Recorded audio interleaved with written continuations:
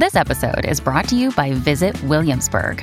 In Williamsburg, Virginia, there's never too much of a good thing. Whether you're a foodie, a golfer, a history buff, a shopaholic, an outdoor enthusiast, or a thrill seeker, you'll find what you came for here and more.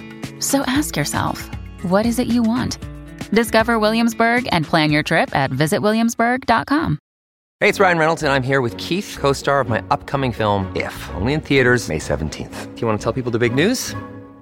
All right, I'll do it. Sign up now and you'll get unlimited for $15 a month and 6 months of Paramount Plus Essential Plan on us. MintMobile.com/switch. Upfront payment of $45 equivalent to $15 per month. Unlimited over 40 gigabytes per month. Face lower speeds. Videos at 480p. Active Mint customers by 531.24 get 6 months of Paramount Plus Essential Plan. Auto renews after 6 months. Offer ends May 31st, 2024. Separate Paramount Plus registration required. Terms and conditions apply if rated PG. Hello, everybody. This is Marshall Poe. I'm the editor of the New Books Network. NBN listeners like to read books and buy them. So we thought we'd tell you that right now, our friends at Princeton University Press are having a remarkable site-wide sale. You can get 50% off books, including ebooks and audiobooks, with the code 50, F-I-F-T-Y, at checkout until May 31. You can save some real money on Princeton University Press books. I encourage you to go there and check it out.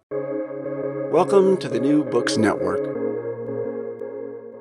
Hello and welcome back to New Books in Law, a channel on the New Books Network. I'm Jane Richards, and today I have the pleasure of introducing Dr. Faye Garland at the University of Manchester and Dr. Mitchell Travis from the University of Leeds. We're here to talk about their book today, Intersex Embodiment, Legal Frameworks Beyond Identity and Disorder. And it was published by Bristol University Press in 2023, so it's brand new. Faye and Mitch, welcome to the show. Thank you. Thank you for having us. It's my pleasure. Now, just to get us started, I'm wondering if you can first tell me a little bit about yourselves and how you came to write Intersex Embodiment, Legal Frameworks Beyond Identity and Disorder. Gosh, there was a long lead in to writing this book. So Mitch and I started working together, about 12 years ago? And while we were early career researchers at Exeter, we put together a module, and Mitch invited a local intersex organisation and offered to give a presentation on issues affecting the intersex community. And from that, we put together a small grant funded by the SLSA. And then that tiny grant has just, I think, spiraled into something very big and quite nebulous. And we started to work on lots of different projects that we brought together under the book. Yeah, so we... Like you say, we started working together on the same day in 2011. We were at the same job interviews and we shared an office for the first 2 years. But then, the SLSA grant helped us to interview 16 intersex people throughout the world about their perspectives on law and intersex. And then it took us a long time to get that data out for various reasons. I think we had 3 children between getting that grant, not together, separately. Between getting the grant and publishing some of that data. And like Faye said, it's just run and run. When we were talking to intersex organisations before we wrote the grant, it felt like we had a lot to offer here in terms of our legal expertise. It seemed like that was missing from the conversation. And so we kind of figured that there would be like impact potential from this, but I think we've been surprised by how much that's been the case. Yeah, and again, also when we began, it was a real pivotal moment in terms of the way that law was beginning to engage with this area. So we really came at a time where we started to see a huge amount of legal reform. I think really from the moment we started writing the grant, it just seemed to spiral. So a lot of what we've been doing has been, I guess, at the cutting edge of some of that legal reform, hasn't it? We've been tracing that impact and that story over the past 10 years or so. Yeah, I think we've ridden the wave, haven't we, of legal reform a little bit. Yeah. Been cool. Yeah, but it's super interesting and really important work. To be honest, before your book, I hadn't come across anything written about intersex. I don't know, maybe you want to tell me a little bit about the law and reform process and how you were part of that. Do you think it's helpful to tell a little bit about what intersex is? Yes, that would be great, actually. Yeah. So intersex variations are people who are born with chromosomal, hormonal, or genetic patterns that put them outside of the typical categories of male or female. So maybe or at the intersection of those two categories.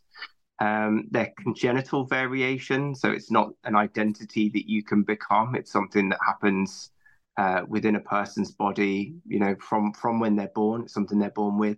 But it's picked up at different stages. So sometimes it'll be picked up at birth because there'll be atypical genital variations or sex characteristics, and they'll be picked up quite quickly. But then we speak to people regularly who find out in their, mid to late 30s who want children, and they go to their doctors and they say, well, how come I'm trying and the doctor says, well, you don't have a uterus, for example, so that's kind of what intersex is, and that might be helpful in terms of grounding some of this stuff. Yeah, that's super helpful. And so I know we're going to go into detail on this, but one of the key ideas that does come through in the book has been the role that medicine has played in identifying, cataloging and understanding the intersex experience. And I think that sort of picks up on what you just hinted at, that intersex can be picked up at all different stages through a person's life, but it does sound like there's, real prominence in terms of medical diagnosis and expertise. So perhaps you can tell me a little bit about that. There's a really long history of medical dominance in this area that sort of stems from the Victorian era, particularly taking hold along with kind of medical advancements in diagnoses and the sorts of like surgical interventions and hormonal interventions that could be provided really in the mid 20th century. And accompanying that, there was work by Professor John Money on the way that gender identity develops, that really entrenched this kind of medical understanding of intersex and this medical, I guess, regulation of intersex bodies. But the result of that has been a kind of social erasure of intersex in a variety of different capacities, social erasure in terms of everyday understandings, but also an erasure from legislative frameworks as well. So there was legal recognition of intersex variations and intersex people, but as kind of medicine has really co-opted this and intervened in a variety of ways, we've just seen that sort of disappear from any form of sort of social legal consciousness. Yeah, so I mean, it's worth thinking about that 19th century history of medicine in terms of Alice Drager talks about this in her book, but one of the things that medicine was trying to do was prevent same-sex relationships. That's what it was hot on. That's what it was trying to prevent. And that was where some of the impetus came to really regulate this sphere, but to do it through medicine. But the moral imperative was there. And also to ensure that there was correct gender relations, right? Because, jobs and inheritance, all of these things at that time are dictated by gender. So the medical impetus to intervene in this area came from this really clear separation of sex and gender. And so it's funny then to watch that play out again and again and again through to where, like Faye's talking about medicine in the 50s with John Money and the John Hopkins Center in the US. Again, all of this is playing out over and over again, and to some extent still playing out now. I know the reason that Faye says there's an erasure there is because what happens from the 19th century, 20s, 30s, of the 20th century, people start to say, well, these people can be put into a true category of sex. We don't have a middle sex. We don't have an intersex. These people are male or female, and we can place them into the binary, and we can do that through medical intervention. And so that is where the erasure comes from, because when they're talking to parents in the 50s through to probably the 90s, maybe even a little bit later, and maybe now still actually, they're saying, your child is a boy or a girl, and they just need to be finished in these certain ways through these surgical procedures, and then they will be quote unquote normal. And so then you lose these people because they're fixed and they're kicked out of the healthcare system, and you don't necessarily see them again. But they don't know they're intersex, or their parents don't know they're intersex. It wasn't explained to them in those terms.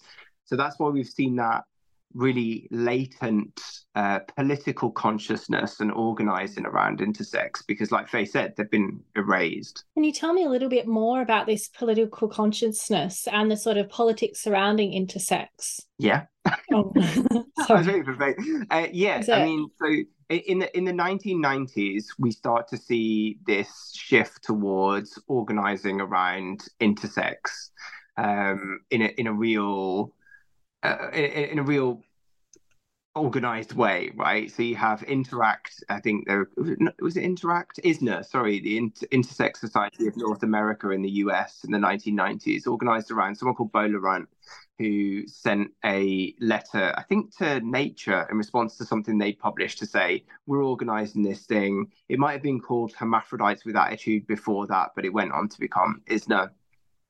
And a lot of consciousness was built around that. So people became involved with the movement through that, and they became involved through all over the world, right? So still at that point, they're using VHS and letters, maybe the early parts of the internet to start organizing. But that's when people start to come together and they're like, this experience chimes with what has happened to me.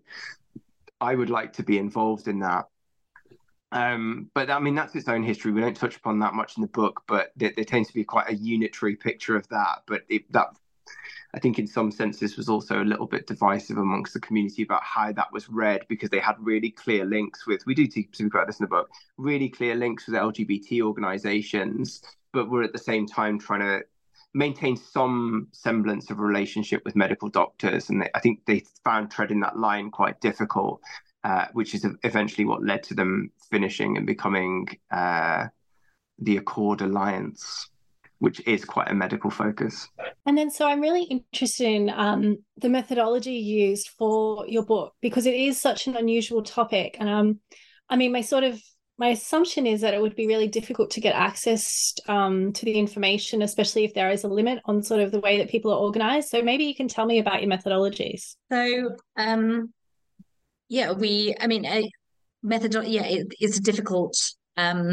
it's a difficult area through which to conduct research.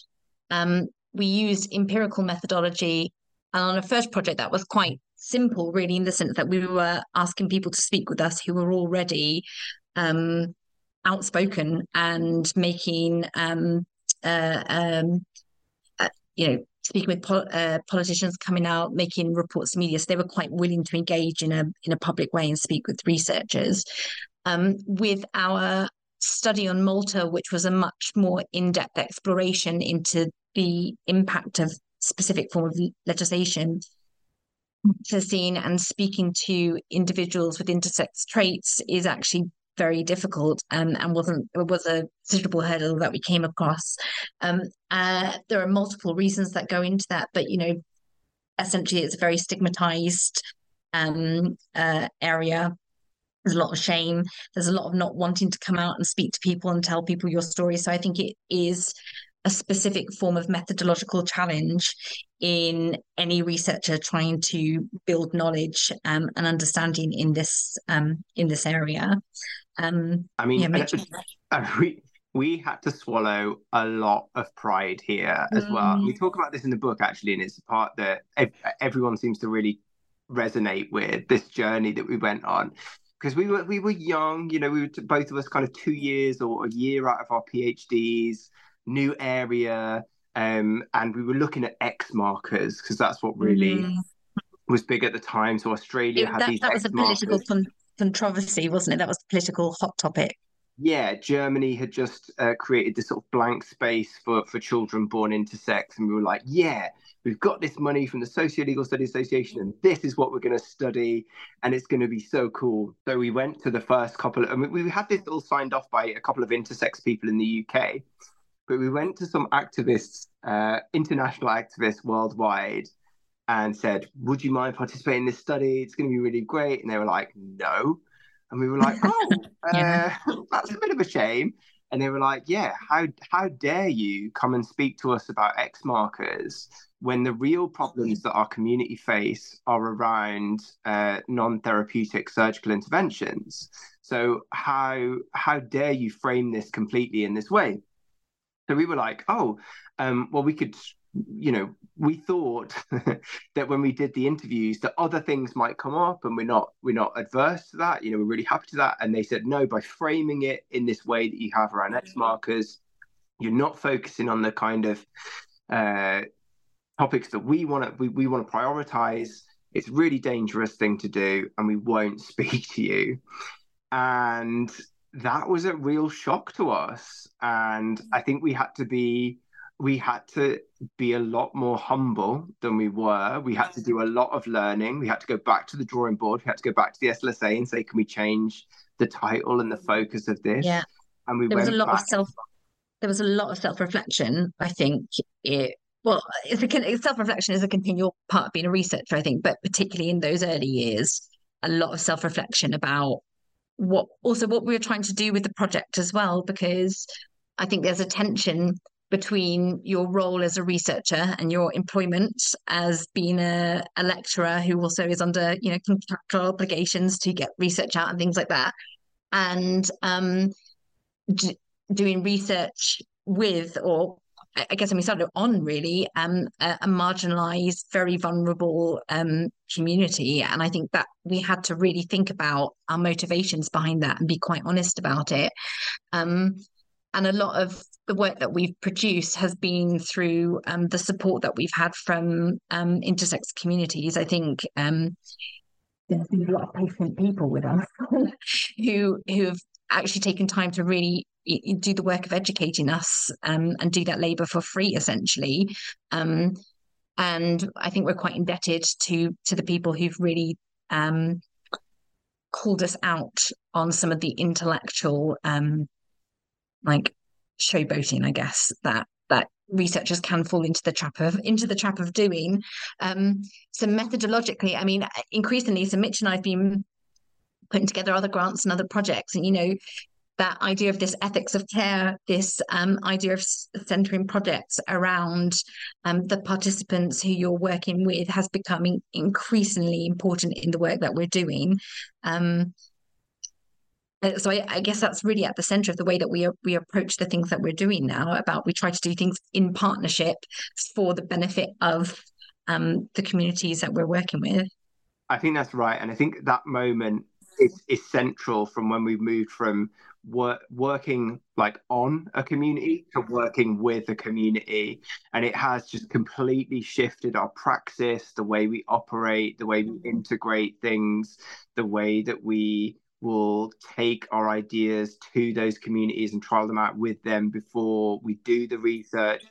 But that pays dividends, right? Because we just had a book review from an activist and an academic who worked together, a review, and they said like they see themselves in that research. It's empowering to them because it reflected the ideas that they wanted to see, and that they wanted to see spoken about. And then people come to us with new ideas and say, well, now you should look at this. And so the research has become kind of self-perpetuating in a way, because we are, it's circular. We take the research back to those communities and say, look, I hope this is helpful to you in your struggle. You can take this to policymakers and we can take it to policymakers. And they say, that is helpful. What do we do next? And we say, well, let's talk about it. So yeah, this research has been super fruitful, and we have published a lot now, and we'll continue to publish. We've got no plans to stop, have we? But yeah. Sounds like a threat, Mitch. No, but that's such a refreshing and humbling story. It's so interesting because, I mean, I think as academics, like, it's so easy to lose sight of the purpose of the work that we're doing, actually getting it out of the ivory tower and empowering the people that you're working with, and actually having meaningful impact is like so important.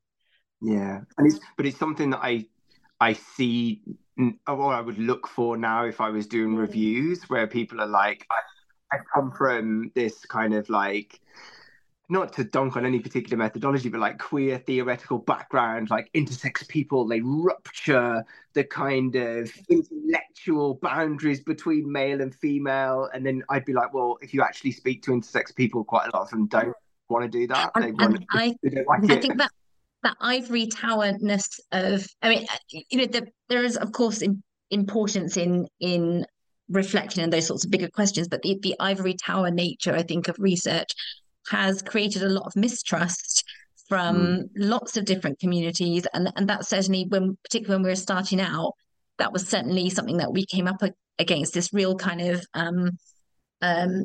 distrust of big, powerful institutions within which researchers are working. So all of that also has an impact on the quality of research that you can produce if you can't access individuals, speak with individuals because of this very apparent power dynamic.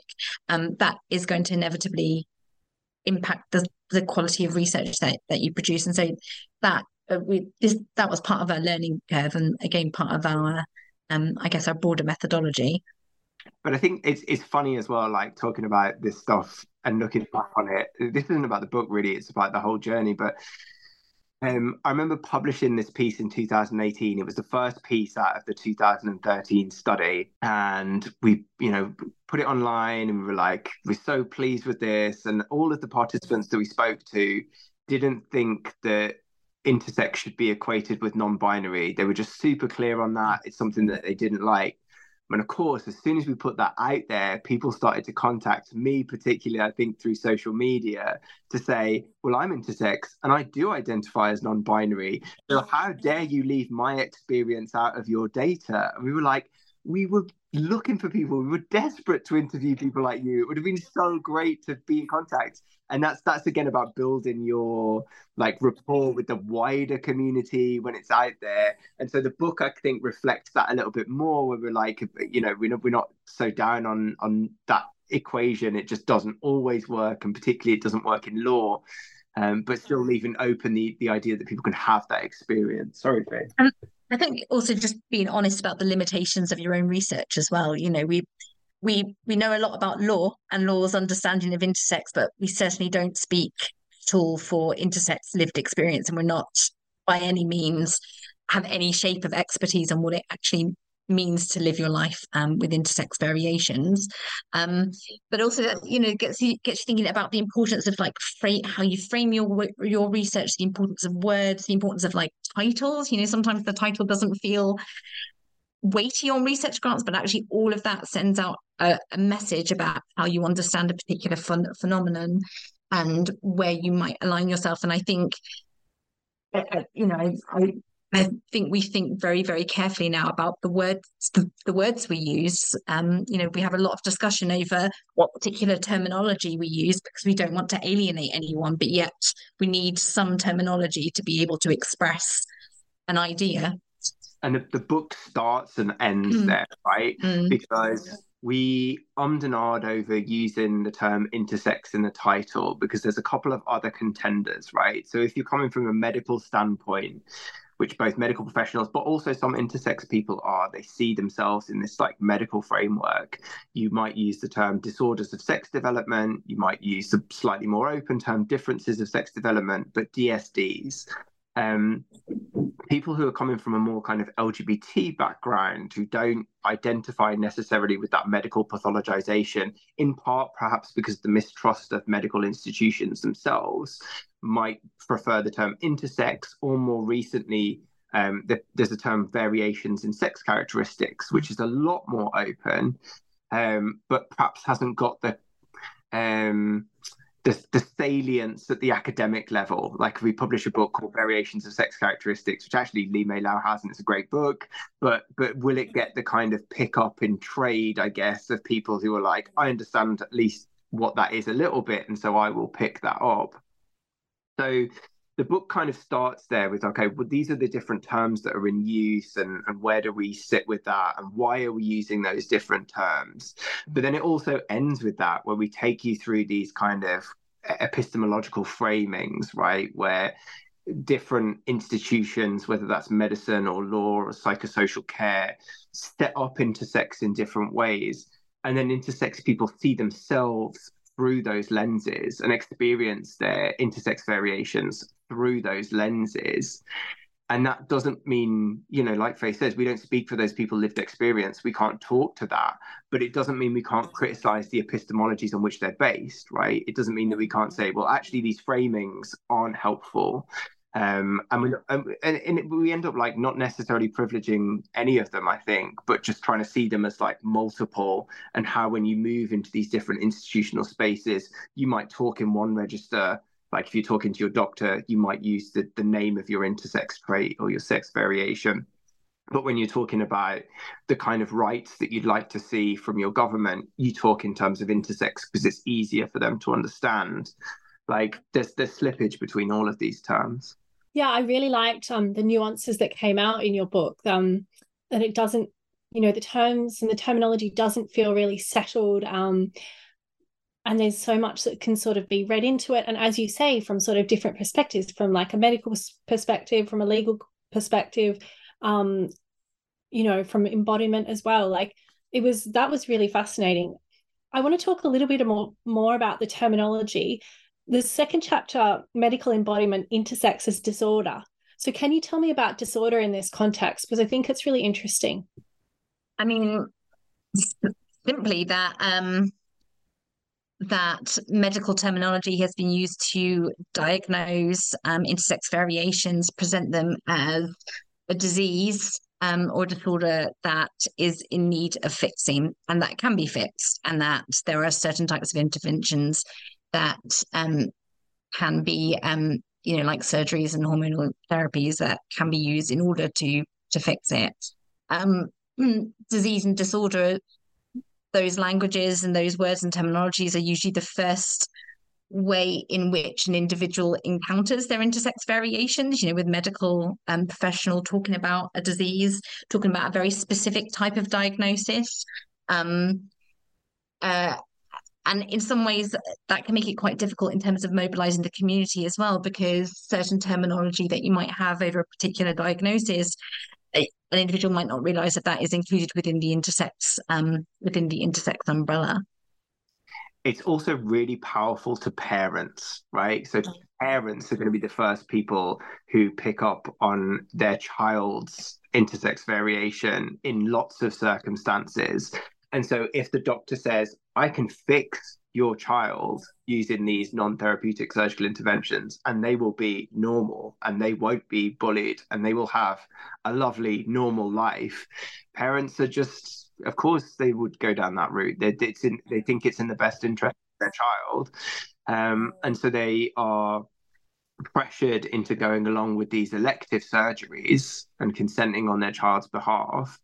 And so this disorder narrative, it just has such power in this context because it is the first epistemology, like the first institution that parents and children will come up against. So we did a freedom of information request a few years back with a couple of other scholars, and we found like the first meeting they have with the medical team is usually led by a pediatric urologist or a pediatric surgeon. So already that even how those discussions are going to be framed. And there's some psychological research, I can't remember the name of the author, Mitch, you're much better with names than I am, that showed actually if you frame something as medicalized, individuals are much more likely to select medical responses in order to cure it, so that it really has a profound impact on the shape of that individual's life going forward. Yeah, Struley is the name of the author. Struley. Yeah, I mean, I can imagine a doctor coming to you and sort of presenting that your child is inherently flawed in some way. For parents, like exactly your sort of knee-jerk response is, well, how do we fix this? Yeah. Yeah. And I mean, you think about like childbirth in particular, it's a traumatic time anyway. You've got no sleep, there's other potential complications with the mother's body, and the dad's pretty freaked out anyway. When you add something like this into the mix, parents go through a kind of grieving process. That's how they describe it when you ask them. That's where there's the importance of psychosocial, of talking, the importance of talking and supporting parents through the talking. And I think, I think parents have a really interesting role here, because sometimes it's more complicated perhaps than just being led down this path of medical interventions. But, we've had ad hoc discussions, haven't we, about medical professionals seeing parents and parents saying, I'm not taking my child home looking like that. So there is also this kind of emotional pressure. And I think we talk about this idea of a social emergency as well, that, that medicine is involved with, which perhaps intensifies or increases the likelihood of talking about this as a disorder that needs fixing, and needs fixing quickly to remedy this potentially broken family unit. And that's the social emergency, right, stems from a culture that doesn't recognize the space between male and female. So when you say, and it just doesn't understand it, like we don't have the tools to discuss it. So the first question is still, is it a boy or a girl? Before we know the name, before we know anything, it's still this super gendered binary that parents are presented with, that just must place enormous pressure on them. Like we don't shy away from that. We feel for these parents, difficult situations to be in. So then I guess my next question, I think this is a theme that sort of comes through in the book. It's about law's power to disrupt these sort of binaries and these categories. So perhaps you can comment on this a little bit. Like, what is the role of, like, what can law do in this space? So I'm going to start this, and then you can answer properly. We did a international book launch, and two of the speakers were Sharon Preeves and Morgan Carpenter. Sharon Preeves is a sociologist at Hamline University in the US. Morgan Carpenter is a PhD student and now, I think, research assistant in Sydney University in their bioethics department, but he's also the chair of Intersex Human Rights Australia. And they both said that we gave law not enough credit. We didn't give enough credit for what it could achieve, and that we were quite harsh on law. And, I think that might probably be the case, but I think it stems from coming from a law background where we're just inherently critical of law, I guess. That's what we're, as sociological scholars, I feel like that's what we're kind of trained to do, is to bash the law. Maybe we're grieving as well, Mitch. Maybe we've been taught as law students that the law is the answer to everything, and our whole career has been about how it's not really lived up to the expectations we had when we were 18, 19, 20. So we're really, we need to go into therapy with law, I think. Yeah, but this study in Malta, I think, has been quite revealing in terms of thinking about the utility of law. So when we wrote about Malta in the book, it was very early days. We only had a couple of respondents at that point, but now we sort of completed the project and we've got a few more respondents. None of them are intersex for lots of different reasons. That we found that quite difficult, finding Maltese intersex people. So the pinch of salt is our reflections here are from the attitudes of healthcare practitioners and policymakers. But so Malta introduced this amazing legislative reform. It's groundbreaking. It was like celebrated globally, celebrated within activist communities and academic communities. But when we actually started to do these interviews with policymakers and healthcare practitioners, some of which were very closely involved with legal reform in Malta and further implementation, law hasn't changed anything, it seems. There's more political consciousness, but there isn't a growing capacity or community of intersex people in Malta. There isn't greater cultural visibility. There is infighting, I think, over what is and what isn't intersex. So it doesn't seem to have changed medical practice as such. And so in that sense, at like kind of a micro state level, there are questions there about what law can do on its own if it doesn't have the buy-in and support and resources from other different types of mechanisms that you need to get social change. But on the other hand, the Maltese legislation, as a result of that, we're now seeing across Europe, in particular Europe, but not just Europe. So like Kenya's got some law reform coming in. We've got all of these different countries beginning to introduce legal prohibitions. And so on that like massive macro international scale, it's actually had a really big impact on political consciousness and political visibility. So I think law can do something, but I'm reluctant or I'm not convinced by the extent to which it can change this area. You've got, a century of very entrenched medical narrative here and medical responses and a lack of resources to support. You don't have any like bottom up support or resources going on. And so I don't think law can really disrupt some of those binary assumptions without something else going on in a bigger sense across society. So it's an interesting. I was just thinking then as you were talking about the type of research this is, right? So that, in universities, like, we want challenge-led research. This is challenge-led research. We are led by the problems that the intersex community face, right? And that presents challenges, but it also presents opportunities for us as scholars, because I can't sit here and say, like, I'm a medical negligence lawyer. All I do is look at medical negligence in this one or different context and tell you about medical negligence. If they need a criminal lawyer or a family lawyer or a medical lawyer, that is what we then have to offer, right? Because we're constantly moving with the goals of these different communities. And so what I think now we're interested in, and this is, I guess, the point, is that we're shifting our focus towards the kind of afterlives of law or afterlives of legislation. So what are the effects culturally, legally, medically? And it's a shift in focus from, okay, right, now we've introduced legislation. Well, what happens next? And that isn't something that we've necessarily done previously. It's sort of exploring the momentum of change post-law, isn't it? And Malta's a very specific experience, and we're 7-8 years on. In the broad scheme of things, that's still not a massive amount of time, even though in terms of like tracing social change.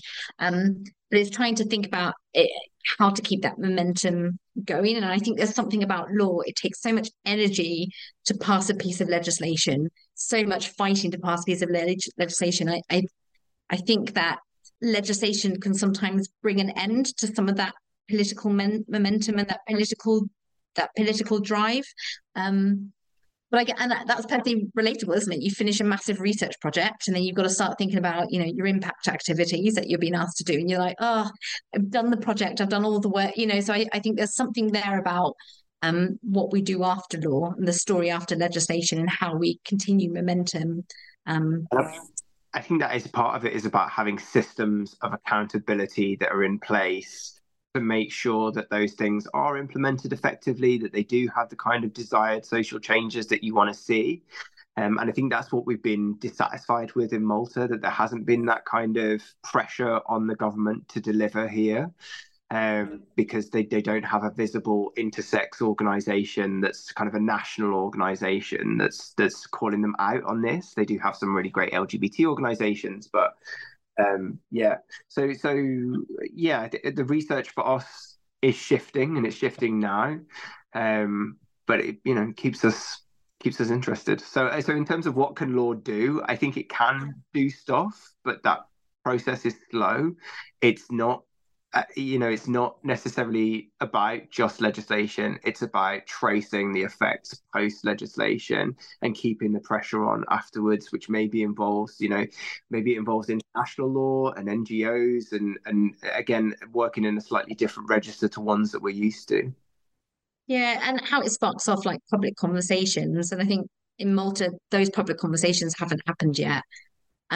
So the passage of law, and we haven't had a test case, like even in the UK we haven't had a test case, but it's the media and it's the energy that surrounds those kind of like public mechanisms through which law is done. I think that really has the biggest impact on lived experience, or the biggest potential, I should say. So then I guess my question is, reflecting on the sort of limits of change broadly from the legislative reform in Malta, are there any lessons we can sort of draw from this example that might be applicable more broadly to other jurisdictions?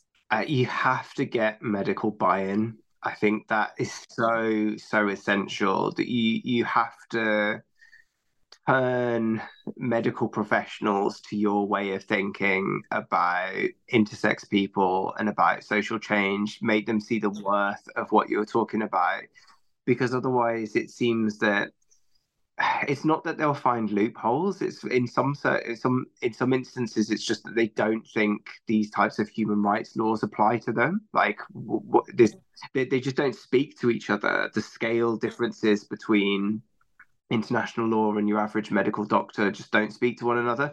So having the buy-in of medical professionals as a professional organization through the sort of co-option of individuals, I think is really, really helpful to making this a success. It's not the only way, but I think it really helps speed up that process of change and success. Yeah, and I think Mitch's point there about medical buy-in. Medical buy-in is different from medical dominance in the process. It's getting people on board before change is implemented, because most of the stalling seems to come from where medical practitioners suddenly realize that they might be talking about their area of practice, but they just weren't aware of this. And so if there's a sense that change has happened and conversations haven't happened with the right people, I think you get a lot of pushback, but also a lot of hostility as well. Medical practitioners are human beings. There's a lot of defensiveness that goes on in this area. Medical practitioners, I don't want to think that they're hurting and performing interventions that amount to torture and degrading human. So I think there is a necessity to do that. And in Australia, I think it was in New South Wales, they've just introduced a piece of legislation which isn't perfect by any means. There's been a lot of compromise, but the conversation Malta's having now happened before that piece of legislation was introduced, and you can really see the difference in what's been included in the act and what hasn't. And we're waiting to see what happens in Australia as a result of this bit of legislation. But I feel like medical pushback won't be the issue here. There'll be other issues, but you won't have that initial stalling before you can even get anything else done. So in Malta, they're having one or two. There are sort of one or two variations that are being disputed over whether or not they're intersex or not. As a result of that, everything else that they've agreed is intersex isn't benefiting from the legislation because it's entirely derailed the process. So like working out what the derailment could be beforehand is really important to make sure you can get the rest in for everyone else, and then talk out the nuances and the grey areas and the really difficult conversations. So sort of, I guess my next question is like blue sky thinking.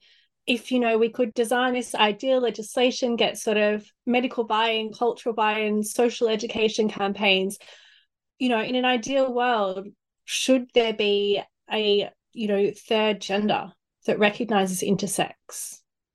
Or is that overly simplistic? Maybe there's a couple of different ways to take that, right? So one way would be to say that if we had a category of gender that was non-binary, then lots of different people would take that up. Non-binary trans people might take that up, and some intersex people might take that up. But I think it's really important to note that not all intersex people would take that up. They would happily be male or female or intersex male or intersex female or whatever. But I think we want to sort of decouple the idea of non-binary and intersex being synonymous, because they're not. It's just two categories that sometimes overlap. So if we introduce non-binary, that's fine, but it's not necessarily a goal of the intersex movement. But it might be for some individuals, so maybe. And then, could we then take that further and look at the work of people like Davina Cooper and Flora Renz to say, well, what happens if we get rid of the registration of sex and gender altogether? Like, what happens if we just take that off birth certificates? What happens if we take that off driving licenses and passports? Like, what work does it do there? And what does it signal if it isn't there? So, and their work on the future of legal gender is really, really interesting. A massive non-answer to the question, but I just think I don't know whether that would then, if we were kind of more comfortable with the idea that sex and gender doesn't really matter that much, at least from the point of view of the documentation of the state, then maybe that opens up a little bit more space for parents and children to have productive conversations with medical doctors and psychosocial therapists to say, well, maybe we could just leave it for a bit until the child is old enough to decide on their own gender identity. We don't have to touch anything surgically while we wait. And then when they're old enough to make sort of capacitous decisions here, then they can choose surgery or not based on their preferences. I guess there is certainly a difference between adults and children. And I guess if you get to a point where gender categories aren't important at all, then I guess it doesn't really matter whether or not you would have a third optional. It wouldn't necessarily have the dramatic implications that it has now. But I feel slightly cynical in whether that's entirely possible. Definitely agree with Mitch that third gender markers should be available to intersex people in the way they should be available to everyone. That if you would like to use them, then use them and use it as a way to express your identity, but not to have it forced on you. But with children, I think you have to be really careful about how you categorize them, because if parents are afraid about what that categorization means, that's where you start to see responses that might not necessarily have that individual child's best interest at heart. Let's talk about Germany, Faye. Explain Germany. So Germany, 2013, it brought in a law where you could have, you essentially had space on your birth certificate or your registration papers, where if you had an intersex child or if their sex was ambiguous, you didn't have to put a marker down on it, since you can now put down a marker. There's dispute over space and form markers. But essentially what that led to was an outing of your child as being outside of the binary, and parents didn't want that for their children.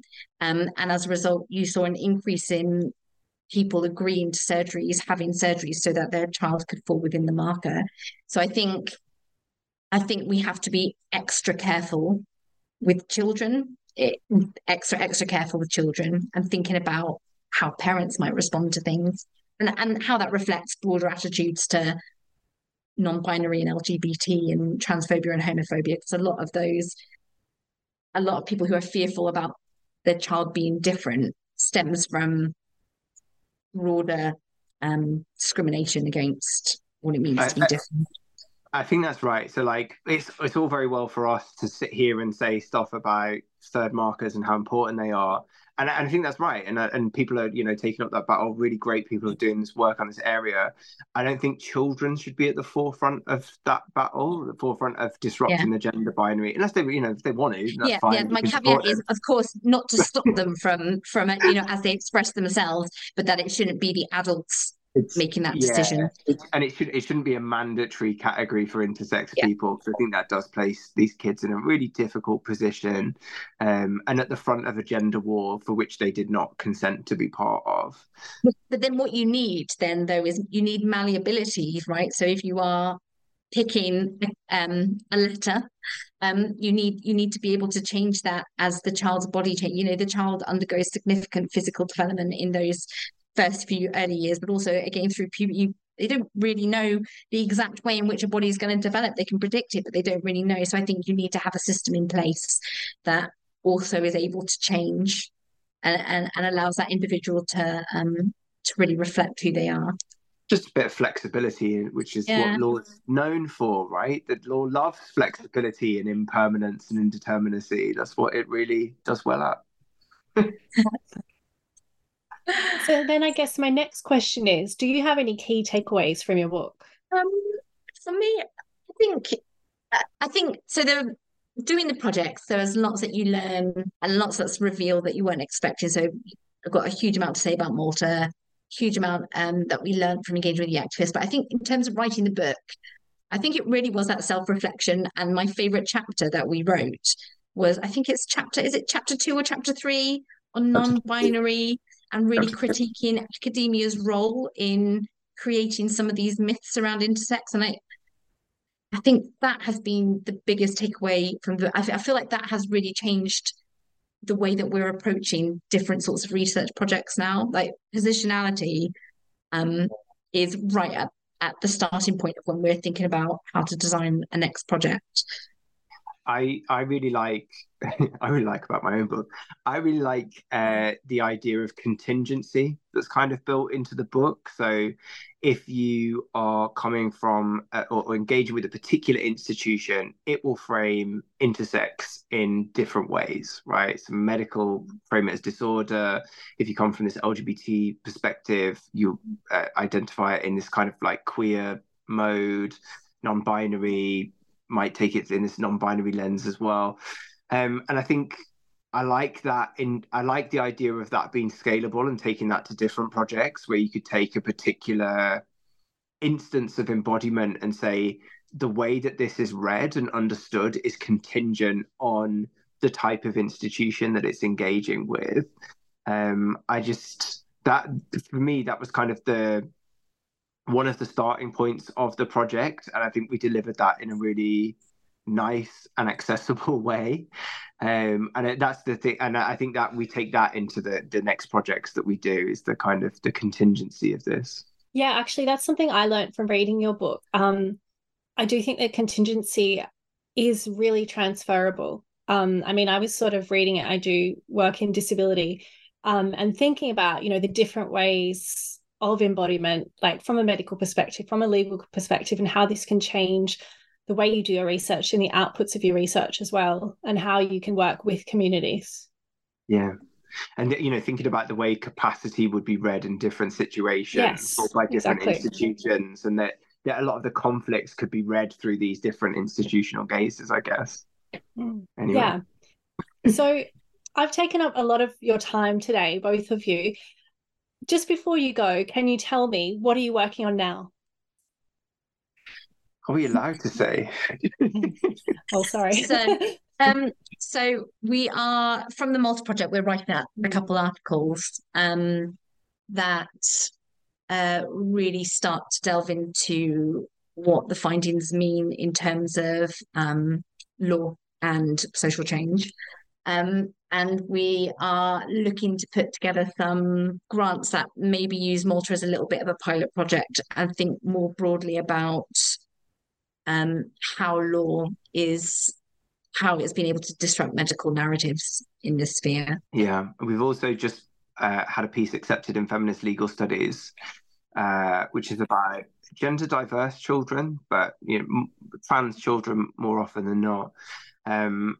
And some of the stuff that's happened to them since Bell and Tavistock, but reading this case, Bell and Tavistock, through a temporal lens, which again is about contingency, really, isn't it? And the way that we might understand these children's relationship with time and how that's read through different institutions.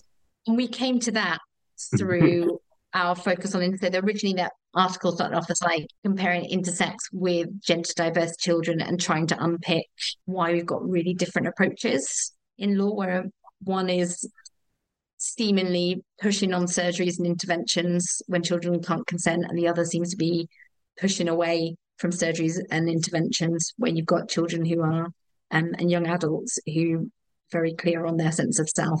But then it ended up just being too big, so we lent into the gender diversity aspect. Yeah, but that's it's a nice piece, that one. I'm excited for that to come through.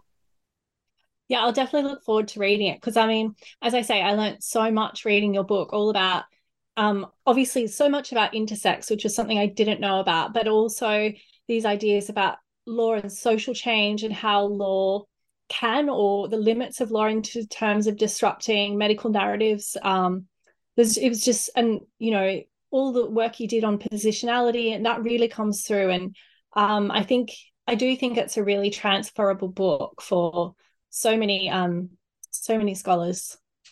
That's nice to hear. Thank you. Yeah. So just to bring it to a close, I'm Jane Richards. I've been speaking with Dr. Faye Garland and Dr. Mitchell Travis, and their book is Intersex Embodiment, Legal Frameworks Beyond Identity and Disorder.